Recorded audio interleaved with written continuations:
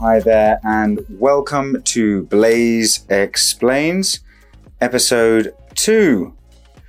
Last time we spoke about remote working in depth, and this week I'm going to turn to AI, artificial intelligence, which is starting to crop up more and more in little ways, in big ways, and in ways that we largely don't seem to notice. And this is another hallmark of our time. It's something that affects us on a day-to-day basis, and it's a massive, massive topic.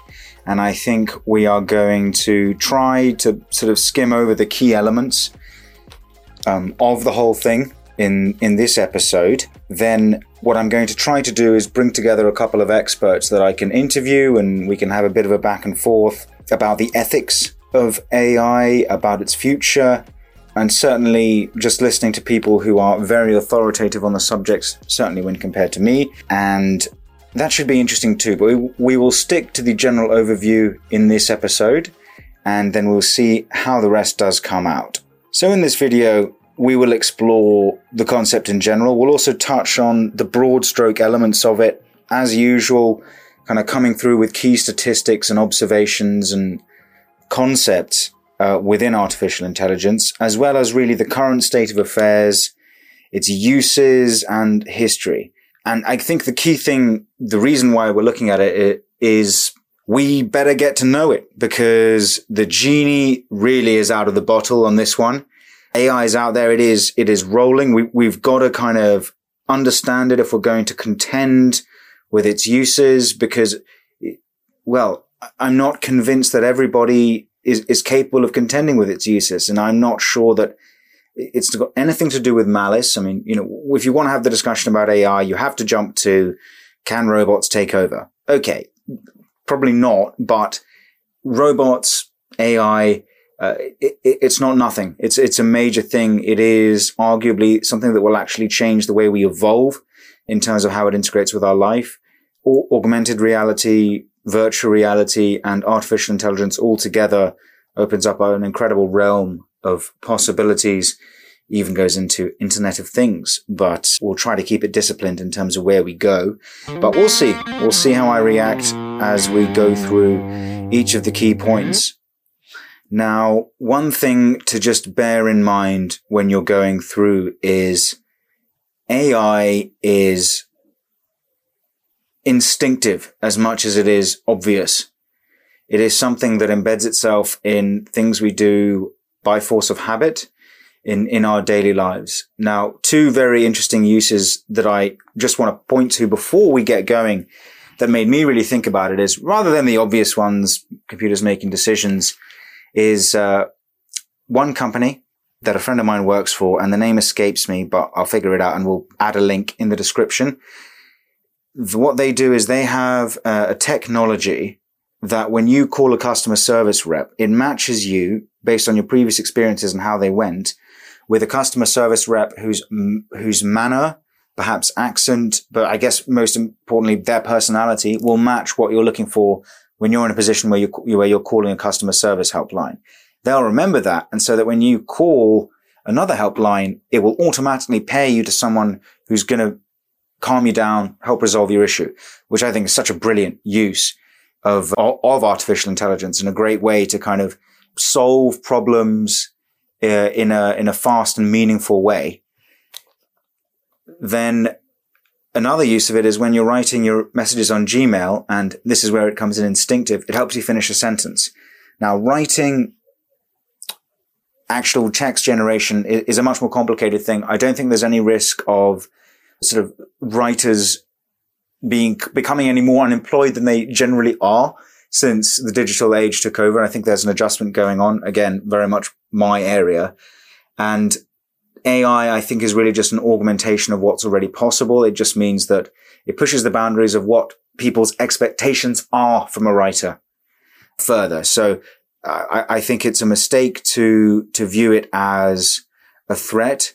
I think it is very interesting to view it as a collaborative tool, although certainly it's going to change things very quickly. But for the purposes of this discussion, to think about how AI embeds itself into one's instinctive thinking. Now let's move on. AI apocalypse is what my AP has helpfully titled this podcast. Not sure if I'm going to stick with that when we actually run the publication, because I think we have to have reasons to be positive, because as much as it is easy to be alarmist, what's the point? Nothing is ever quite so simple. So the history of artificial intelligence, history of AI. The first half of the 20th century, people kept thinking about smart machines. TV series such as The Wizard of Oz and Metropolis are a few examples. In 1950, Alan Turing published a paper on how to build an intelligent machine and how to test them. Look, Alan Turing, this is the father of artificial intelligence, certainly within the popular imagination. And I guess his rise to prominence really marks the beginning of this era when you start to look at it in a historical context, about the middle of the 20th century.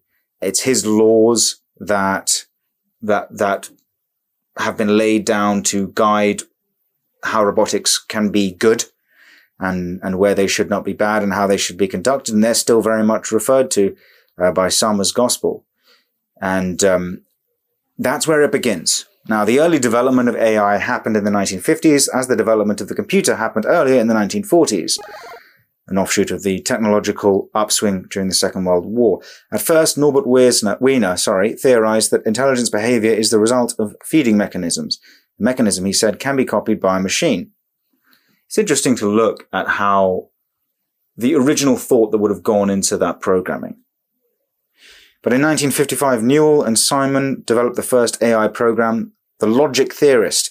The program representing each problem as a tree model would attempt to solve it by selecting the branch that would most likely result in the correct conclusion. Okay, so it's a decision.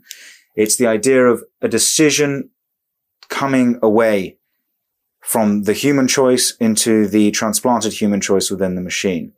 And then artificial intelligence itself came from John McCarthy at the Dartmouth Summer Conference in 1956.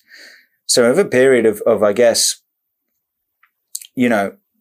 half a decade, we go from the very beginnings of a computer, almost to a point that most people would not have recognized it as such, to suddenly opening a possibility of where things can go. And then in 1957 up to sort of 74, so Cold War, massive investment again in advancement. Technology started to leap. Computer development grew really, really quickly. We're moving swiftly to the phase where you would end up having personal computers for the first time. Obviously, the ones created back then, comparatively were just too weak to be able to process anything that would be considered highly intelligent information. And then everything changes in the 80s. Japanese invested highly in the fifth generation computer project, or FGCP. Most goals weren't able to be met, but it marked a point in the history of AI, in the history of development. And then the 1990s to the 2000s were when scientists were finally able to create computers in the way we understand them today. One of the hallmarks of that time was Windows. So that's kind of what brings us into the new millennium. And then where it goes from here is really into the rapid acceleration of processes, the inclusion of consumer decisions, of personal choice in internet algorithms, and how that starts to affect the development of actual AI systems. But before we keep going, let's move on to what's called the Wall-E syndrome. The Wall-E syndrome is not a real thing. Wall-E's a movie about a clever robot. So what is the syndrome? It's a fear of a future dystopia where the planet is inhabited by people who are oblivious that they rely on technology for even the simplest task. If you look at the film Wall-E, the humans in it are enormously morbidly obese. They are plugged in effectively to their seats. They are served by robots. They exist to eat and watch and partake with a minimal amount of effort, with all other processes taken over by our artificially intelligent beings.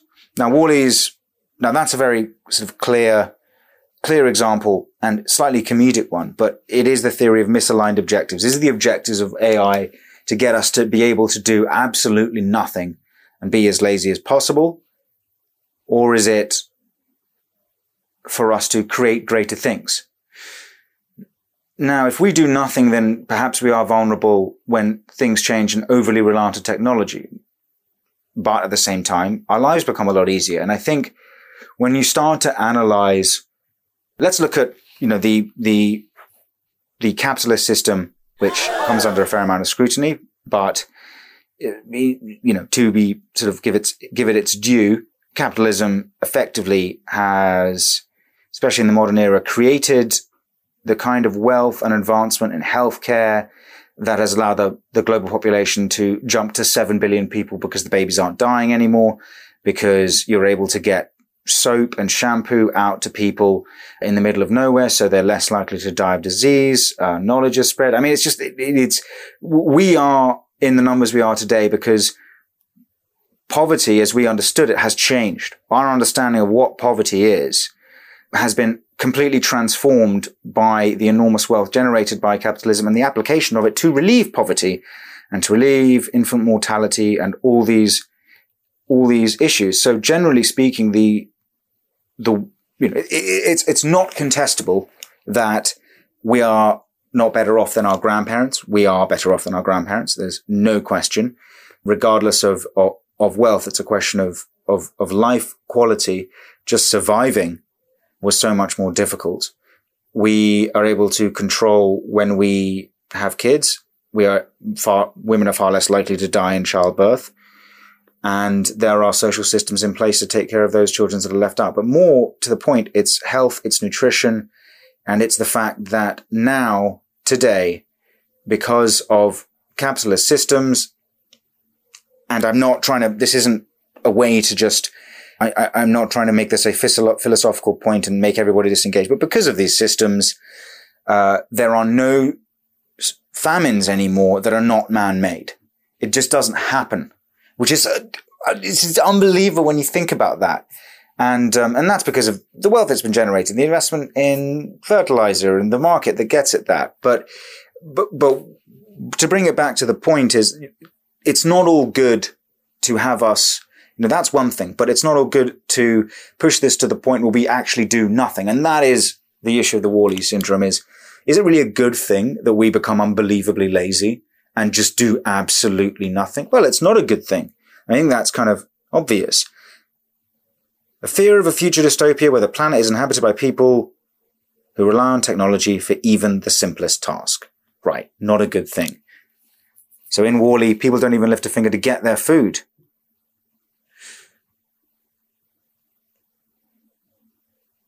Now, who's to blame? In a situation like that, where the objectives of AI lead to undesirable outcomes, who is to blame? Well, it's not the AI. The AI is programmed by authority to conduct tasks and to operate. It is designed to fulfill the objectives that it has been created and designed to do. So it is the creation of those objectives. The moral responsibility for it does not fall onto AI. And this is why the ethics of it will be so important, is it has great capacity, but it must be used properly and it has to be used ethically. And the fear is, who's going to be able to use it ethically? Speaking of ethics, if you've ever seen the film Terminator, that brings it pretty heavily into question. Skynet, a machine designed by the human to safeguard the world, makes a misaligned analysis that it is a human being and that it is the biggest threat to the world. Classic Hollywood. It then starts to hunt down human beings. There we go. Target acquired, and then you can't do anything about it. This is where, to jump quickly forward away from Arnold Schwarzenegger and into the wars in Afghanistan, Yemen, and really the massive uptick in the use of the drone program that began under Obama in favor of not engaging troops on the ground. There is, these are unmanned aerial vehicles, and now they're controlled more remotely. So, okay, there is a human touch to the destruction that they deal. But even within that, they're evaluating criteria that are observed from above, and mistakes are made, and a lot of people die, and a lot of hatred is created. And it doesn't desperately seem to solve that many problems other than being able to target and assassinate key leaders. But you also tend to kill a lot of other people. And that tends to get ignored because at least you haven't got troops fighting on the ground, because there's a limit on how much footage you're going to get of a drone strike. The biggest threat to the world is that being automated, or that capacity being automated in some form or another, and then being let loose. But it is those who automate it and let it loose who bear the responsibility. So let's look at the world as it stands right now. The current situation of where objectives are. There's two situations that are not considered real, but we cannot help but fathom some current situations close to the wall or even the Terminator movie. The easiest example is the app Gojek. Okay, so I'm going to talk for a second about Gojek. Now, obviously I worked in Indonesia, and Gojek is an application that it does everything. It started with, an Ojek was a motorcycle taxi that you'd use to get around town. While I was there, Gojek took over, and it meant you had safe drivers, it had cheaper rates, you had fixed rates, you could order it from the app. Then they started to add GoTix, buy tickets, GoPlay, buy entertainment, GoMed, you could get medicines picked up, massage, you could get people to come over and give you a massage, you could get cleaners, you could get really everything, and cars. And one of the first things they did was couriers. It was sending stuff back and forth in a city with the worst traffic in the world. So I used it every day. I got my food from it. I got my grocery shopping from it. I got my pharmacy shopping from it. I got just basic tasks done by getting things sent back and forth. And then once in GoPay, like Alipay in China, it's a payment system as well, and I get a discount. I don't even have to deal with cash anymore. It is so incredibly convenient. And I watched, this take over the city and spread through the whole country. And, they're so strong there that Uber came in and Uber left. They couldn't contend with them, and also with Grab, which is another local rival. But Gojek's rise really kind of became a model for everybody to watch. I mean, I even used GoBox to move house. I have used it for just everything, and it's worked every time. So now it solved a problem. The problem was for me to get my groceries, work, get home, go to the pharmacy, get my food would have taken me 3 days, because it took 2 hours to get anywhere at peak hours. To get anywhere because the traffic was just so, it's not conceivable to understand how bad the traffic was in Jakarta at this time, unless you had lived there. I mean, imagine you have a 10-minute journey to work. Well, that 10-minute journey is going to take you an hour because it's that time of the morning. And if you make a wrong turn, which does happen, there's no pavement really for you to walk on, and it's probably still just a bit too far. But that left turn that came at the inopportune time just added an hour and a half to your journey. And there is nothing you can do about it. The word for traffic in Bahasa Indonesia is macet, which means stranded, actually. And that's the best word for it. You're stuck in it. You are stranded. You may as well be in the middle of a desert. Now, getting up, going to work, on the way back from work, on my phone, with my Gojek app, and I've just sorted out everything. This was inconceivable. And I'm coordinating the entire thing on my phone. By the time I'm at home, I've got one delivery guy, other delivery guy, next delivery guy, and I'm done. Go for a run. And all of my problems have been solved that day. And, the difference with what was before and how difficult it was, and the fact that it was all unregulated, is suddenly everyone's very polite. They're all employees. They're all doing a good job, and it's very, very reasonable and cheap. It changes my life. Now, it was a necessity. It made life so much easier. It was incredible. Now, is this the situation where that WALL-E envisages, that allows us to have everything we want and then we sit and grow fat? Well, I think we have to take some responsibility. Yeah, you can do all that. And yes, you can sit and just order meal after meal, and you can put on weight and you can not be fit, or you use it to make yourself more efficient. I think there is an issue here of people dodging a bit of responsibility for what they could actually be doing themselves. So you could make sure that you go to the gym, because guess what? You just managed to sort everything from your phone, so you have more time. Suddenly you can go to the gym. It's kind of not on them that you decide to sort of not do that. So I think once again, we end up in a situation where there is responsibility on the individual themselves in order to decide which direction this go. And it's not an issue of AI. Now, this is just an example of a use of technology. Artificial intelligence is where the choices start to get taken away from us and where you start to get matched up to things. And it's really something that we're not going to go too hard into in the general discussions of how technology integrates with us in this podcast, because I'm going to leave that for when we really speak with actual experts in this field. But I'm just going to kind of keep taking you through how I think about it. Now, another great example of the situation is the ACLU, the American Civil Liberties Union. They conducted a test for Rekognition. It's a facial recognition software developed by Amazon. This was quite famous, actually, for reasons that will become clear in a moment. But, this is a public study. The result, 28 congressmen and women were misidentified as criminals. And this is largely an issue of actually when you end up trusting facial recognition software and you take action on it, it's quite worrying. A few weeks ago, my company, we shared a post, and I sort of agreed with it, which was, we're talking about how important it is to manage the, okay, sorry, we've got a little bit of stuff.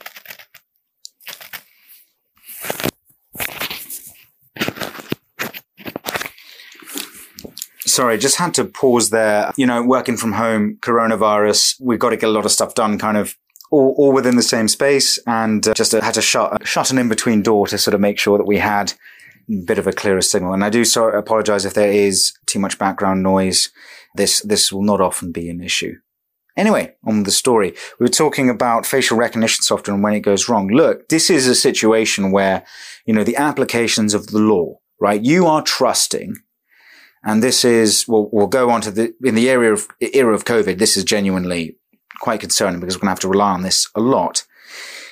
In the case of Robert Williams, which we shared, the police facial recognition software identified him as a shoplifter, and he was arrested based on that. And then when they arrested him, they sort of said, I'm not entirely sure why we're arresting you because I don't think it's you. But we've got to do it because that's what the computer says. Well, he was released, obviously, because it wasn't him at all. And that could lead so quickly to an arrest, which, for someone who hasn't done anything wrong and is not, experienced with the law, is a traumatic event. It's not funny and it's not trivial. It's truly, truly not trivial. And people push to use this stuff. And in China, this is in massive use all the time. In airports, it's in use. And airports is an interesting one. But just before we step into that, I want to speak from the perspective of a media person. And, you do want to worry about how AI media content is generated.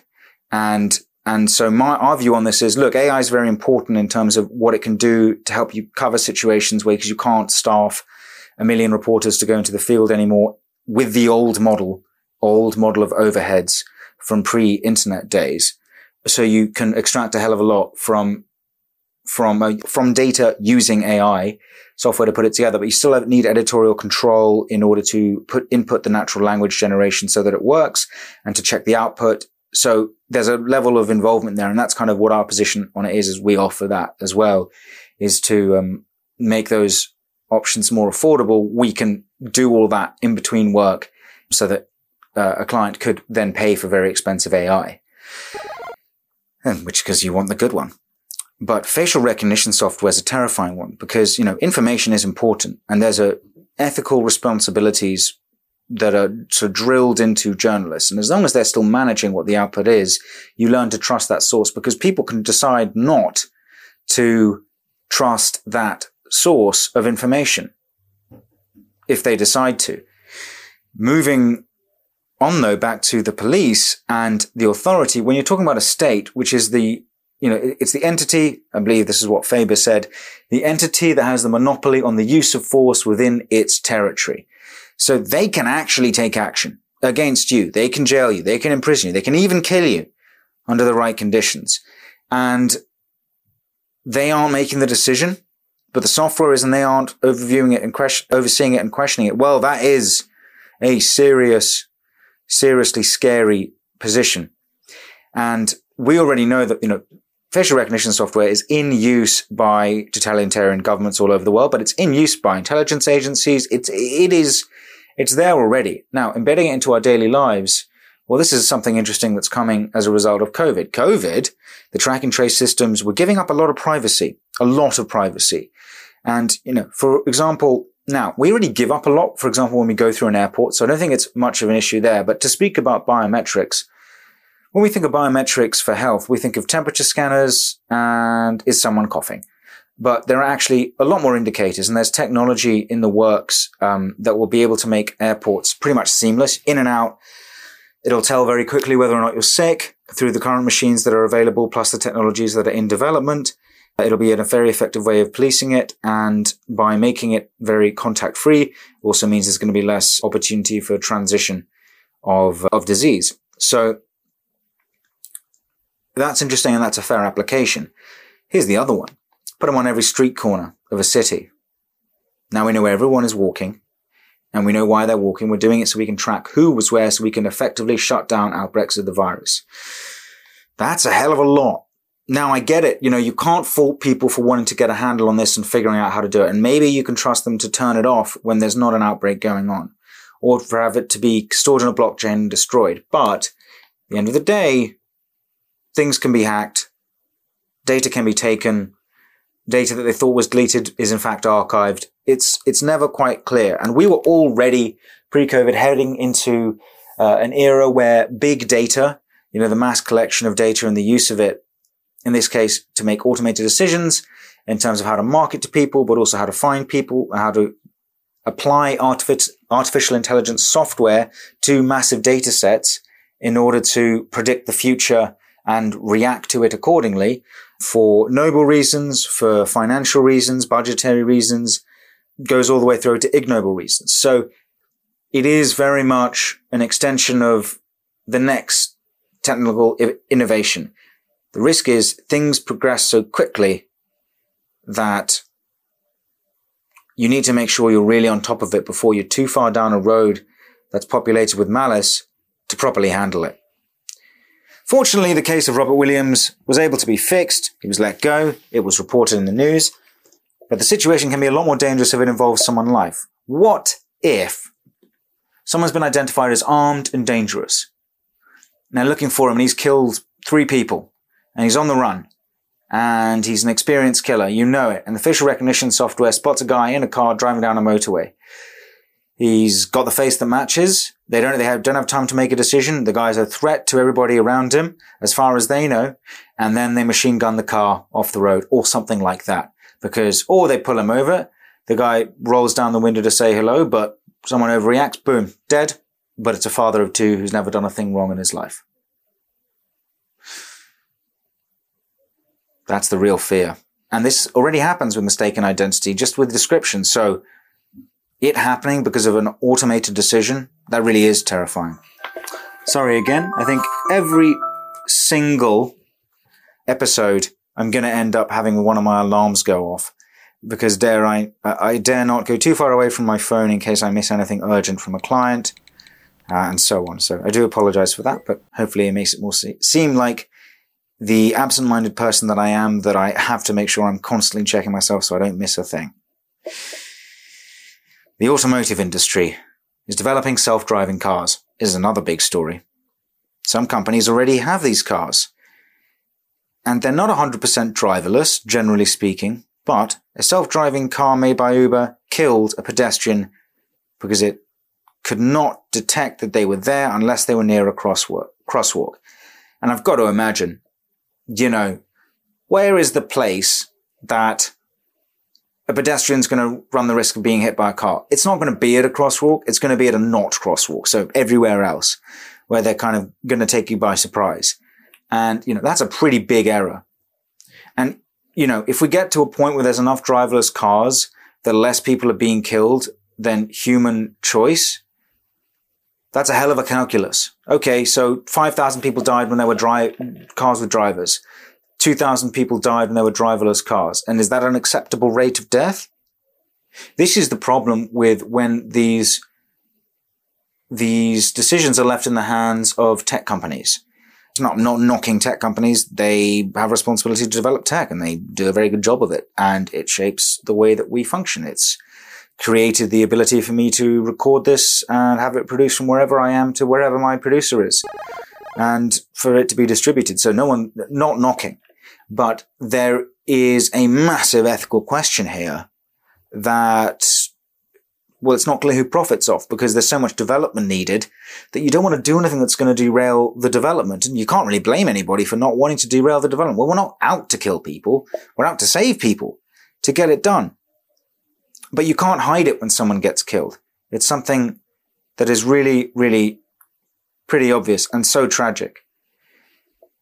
And this is where we kind of get brought back to the beginning of where objectives misalign. An error by a self-driving car leads to the death of someone. Now, the Terminator, jumping way back to that, is, the cases that we've sort of mentioned, Robert Williams and the unfortunate death from the Uber car, they're not as severe as the Terminator, where he just causes chaos wherever he goes. But if the operators, and this is the key thing, the human beings don't solve the problem immediately, they can move further down the road of misaligned objectives. And that is where the real danger is. If you don't address this immediately and have fail-safes in place, what happens if you drift slightly too far down the road that you can't claw it back, and now there's something there that has death within its DNA that is now out of control, and it's just simply gone too late. And that, when the future moves as quickly as it does, you have to be really, really careful with what you do today. So that moves on to our next segment. AI, today and the future. Let me just have a sip of my coffee.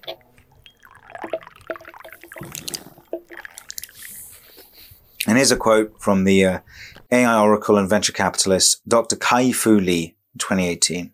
Pulled it from Built-in. AI is going to change the world more than anything in the history of mankind. More than electricity.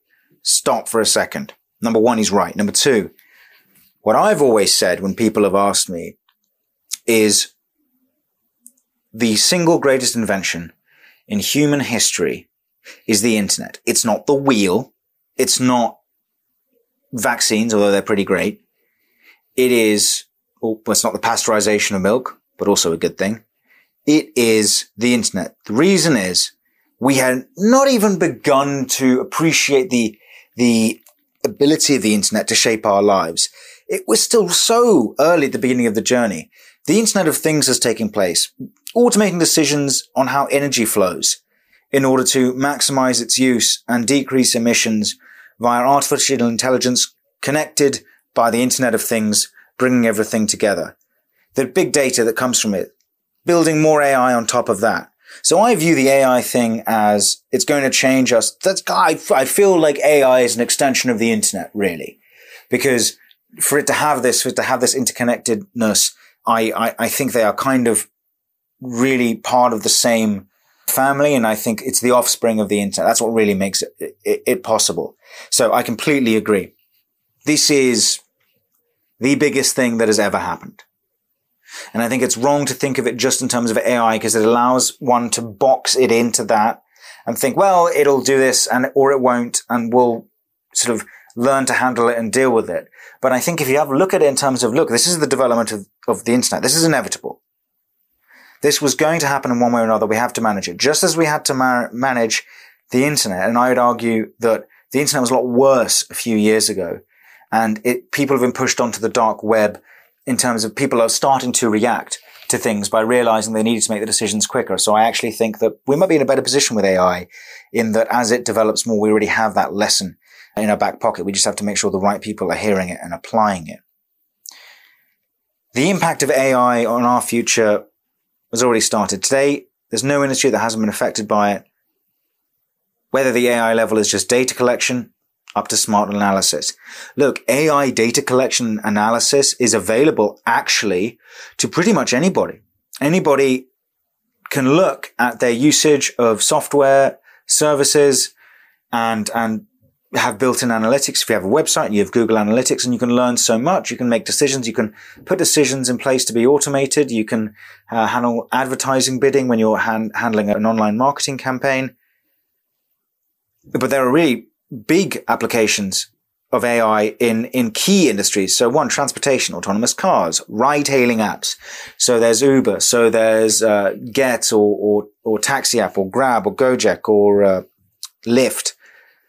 There's, I'd say within that, courier systems too, manufacturing, AI machines, robots, the production line, also cars. We already had that before, but that can keep going.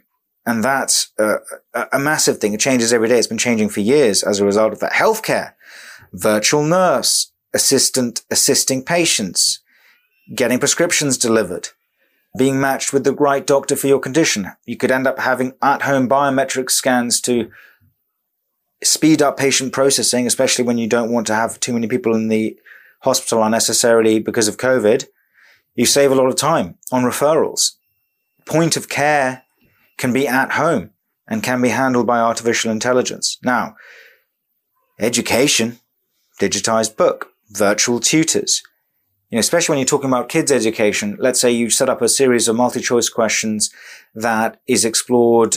If you ever played a video game where I can't remember what the name of the books were, but it used to be that you choose a desired outcome when you're reading a book, and you say, turn to page 88 for that. And you turn to page 88 and you see how it goes, and you might die, and then you go back to the beginning. And I can't remember what they're called, but there's also a game for Telltale games where they have stories themed from something like Game of Thrones, just within the world of Game of Thrones. And your choices affect how your story goes. And in video games, it's like you choose your responses and you make decisions that affect the outcome. And you could do that with education, especially when you're talking about younger kids, is their outcome is determined by the choices that they make. So the virtual tutor can turn and focus on that. And that's someone that can be applied to everybody. And if perhaps a kinder sounding, gentle voiced teacher is more appropriate for that child, it can make that decision too, by figuring out that they're more responsive to it. Either they're faster in choosing or they're better in their decision making when they choose. And then someone else might react better to the sort of more clipped, stricter tone from another virtual tutor. And it could vary from subject to subject. And it's a constant process. By learning the way that people learn, you develop greater knowledge of who they are as a person, so you can teach them better, which is brilliant. But at the same time, what an extraordinary amount of data and insight that you can gather on an individual who is a child. And what are the ethics involved there? And are we supposed to scratch all that, or are we supposed to use it in the future when we want to market to them? And then the final thing on education is digitizing a book. It's the same thing. You digitize a book, you have a learning experience. You learn how someone is guiding themselves through the book, how someone is learning.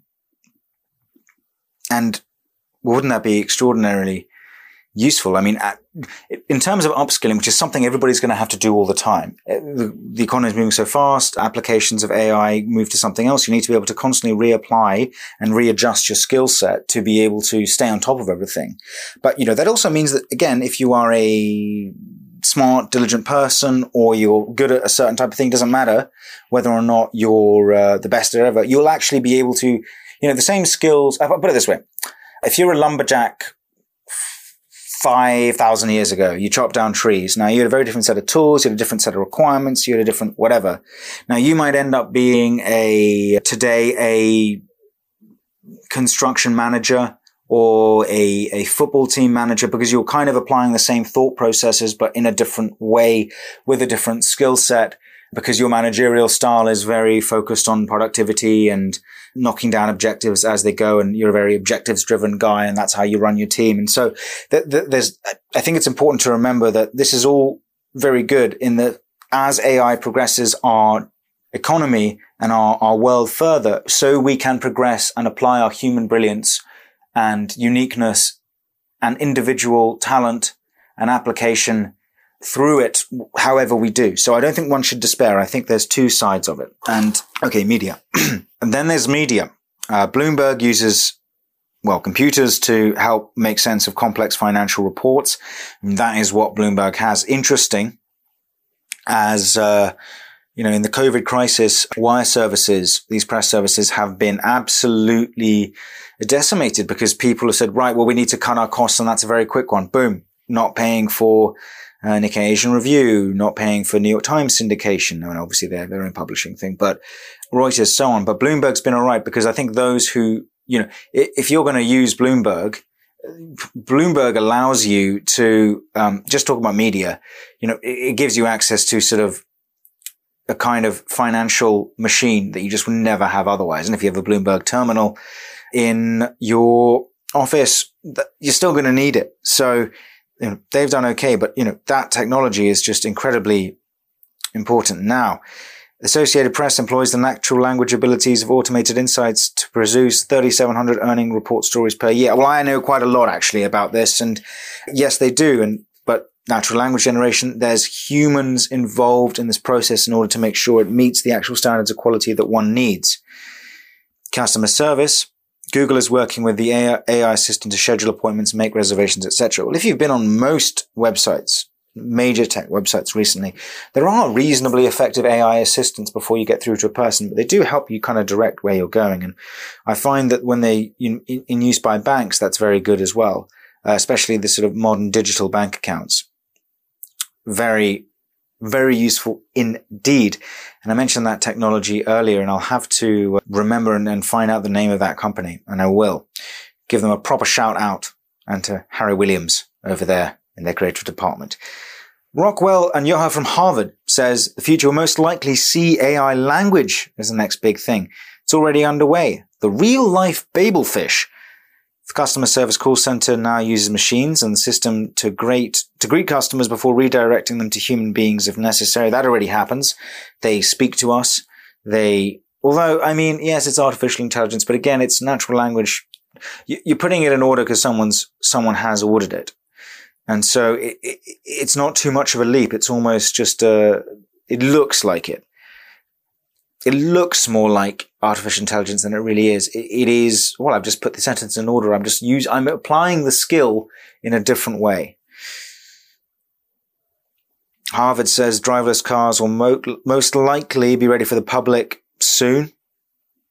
But in general, we can expect machines to surpass human cognitive intelligence in all tasks in the next few years, which we've seen in robots in the movies. Now, it's interesting. Yes, okay, they surpass our intelligence for tasks. A mathematical, a computer that can do incredibly complex mathematical work is unbeatable in terms of that, but you still need mathematicians because you still need the ability to think.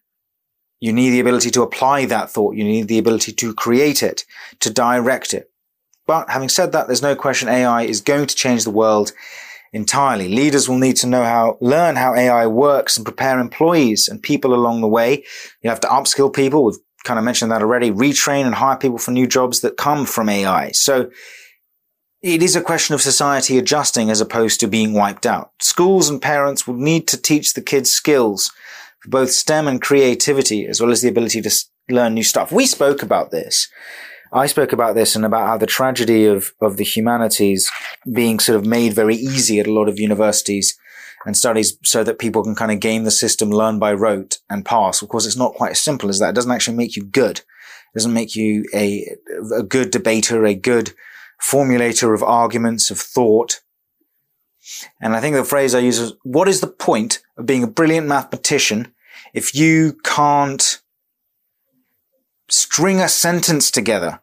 You just get hammered by someone who's actually good at it. You can't, and then there's the thought of, no, our way of handling ethics is we're going to shut everybody down.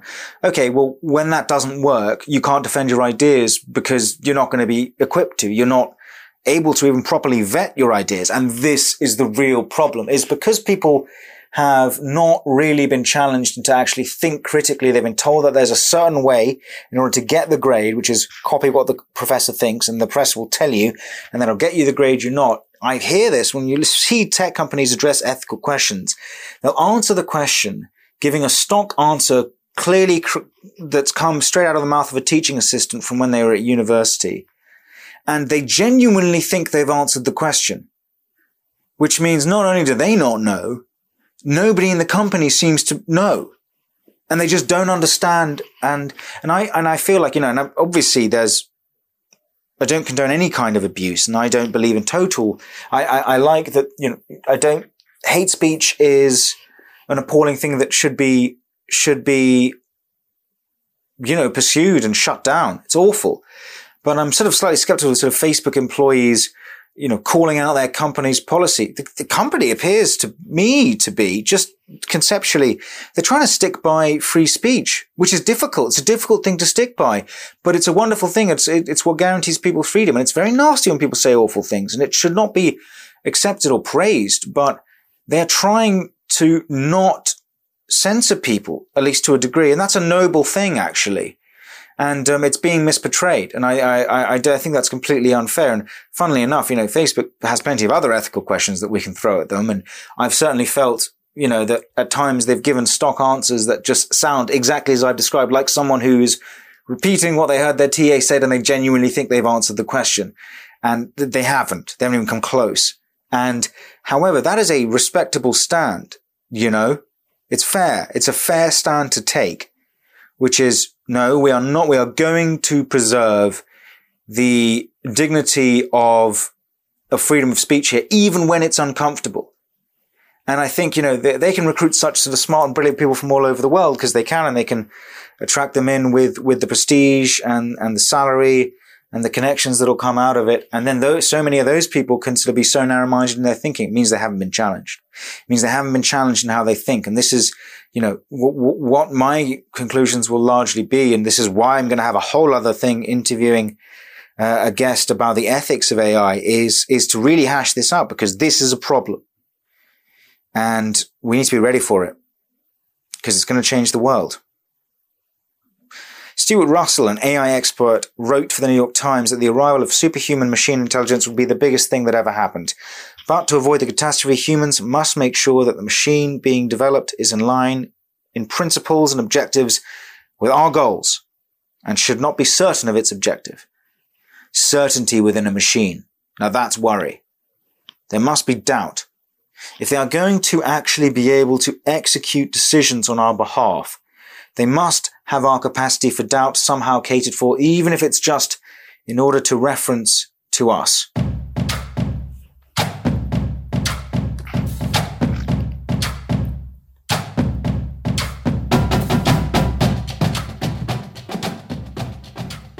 Now, some experts disagree with this theory. So Stuart Russell, this AI expert, said the arrival of a superhuman machine intelligence would be the biggest thing that had ever happened to humanity, period. And so humans have to make sure that it's in line with their principles and objectives. But not everybody agrees with that. I mean, it's a hell of a bold claim. I think when you start to consider, the way that humans need to integrate with AI for it to work properly, it's, you get into you get into embedding processes where for the thing to be effective, you need that human interaction anyway. And so it's not, it's like, how are you going to adjust it for the world and for the needs? Because it's useless if you can't adjust it. I put it this way. You can build a super intelligent machine, but if you can't direct it and adjust it, it's a big waste of time. So why would you create one that you can't develop and adjust and control in order to do the work that you want it to do in the way that you want it to do it with the principles that you want to be able to apply?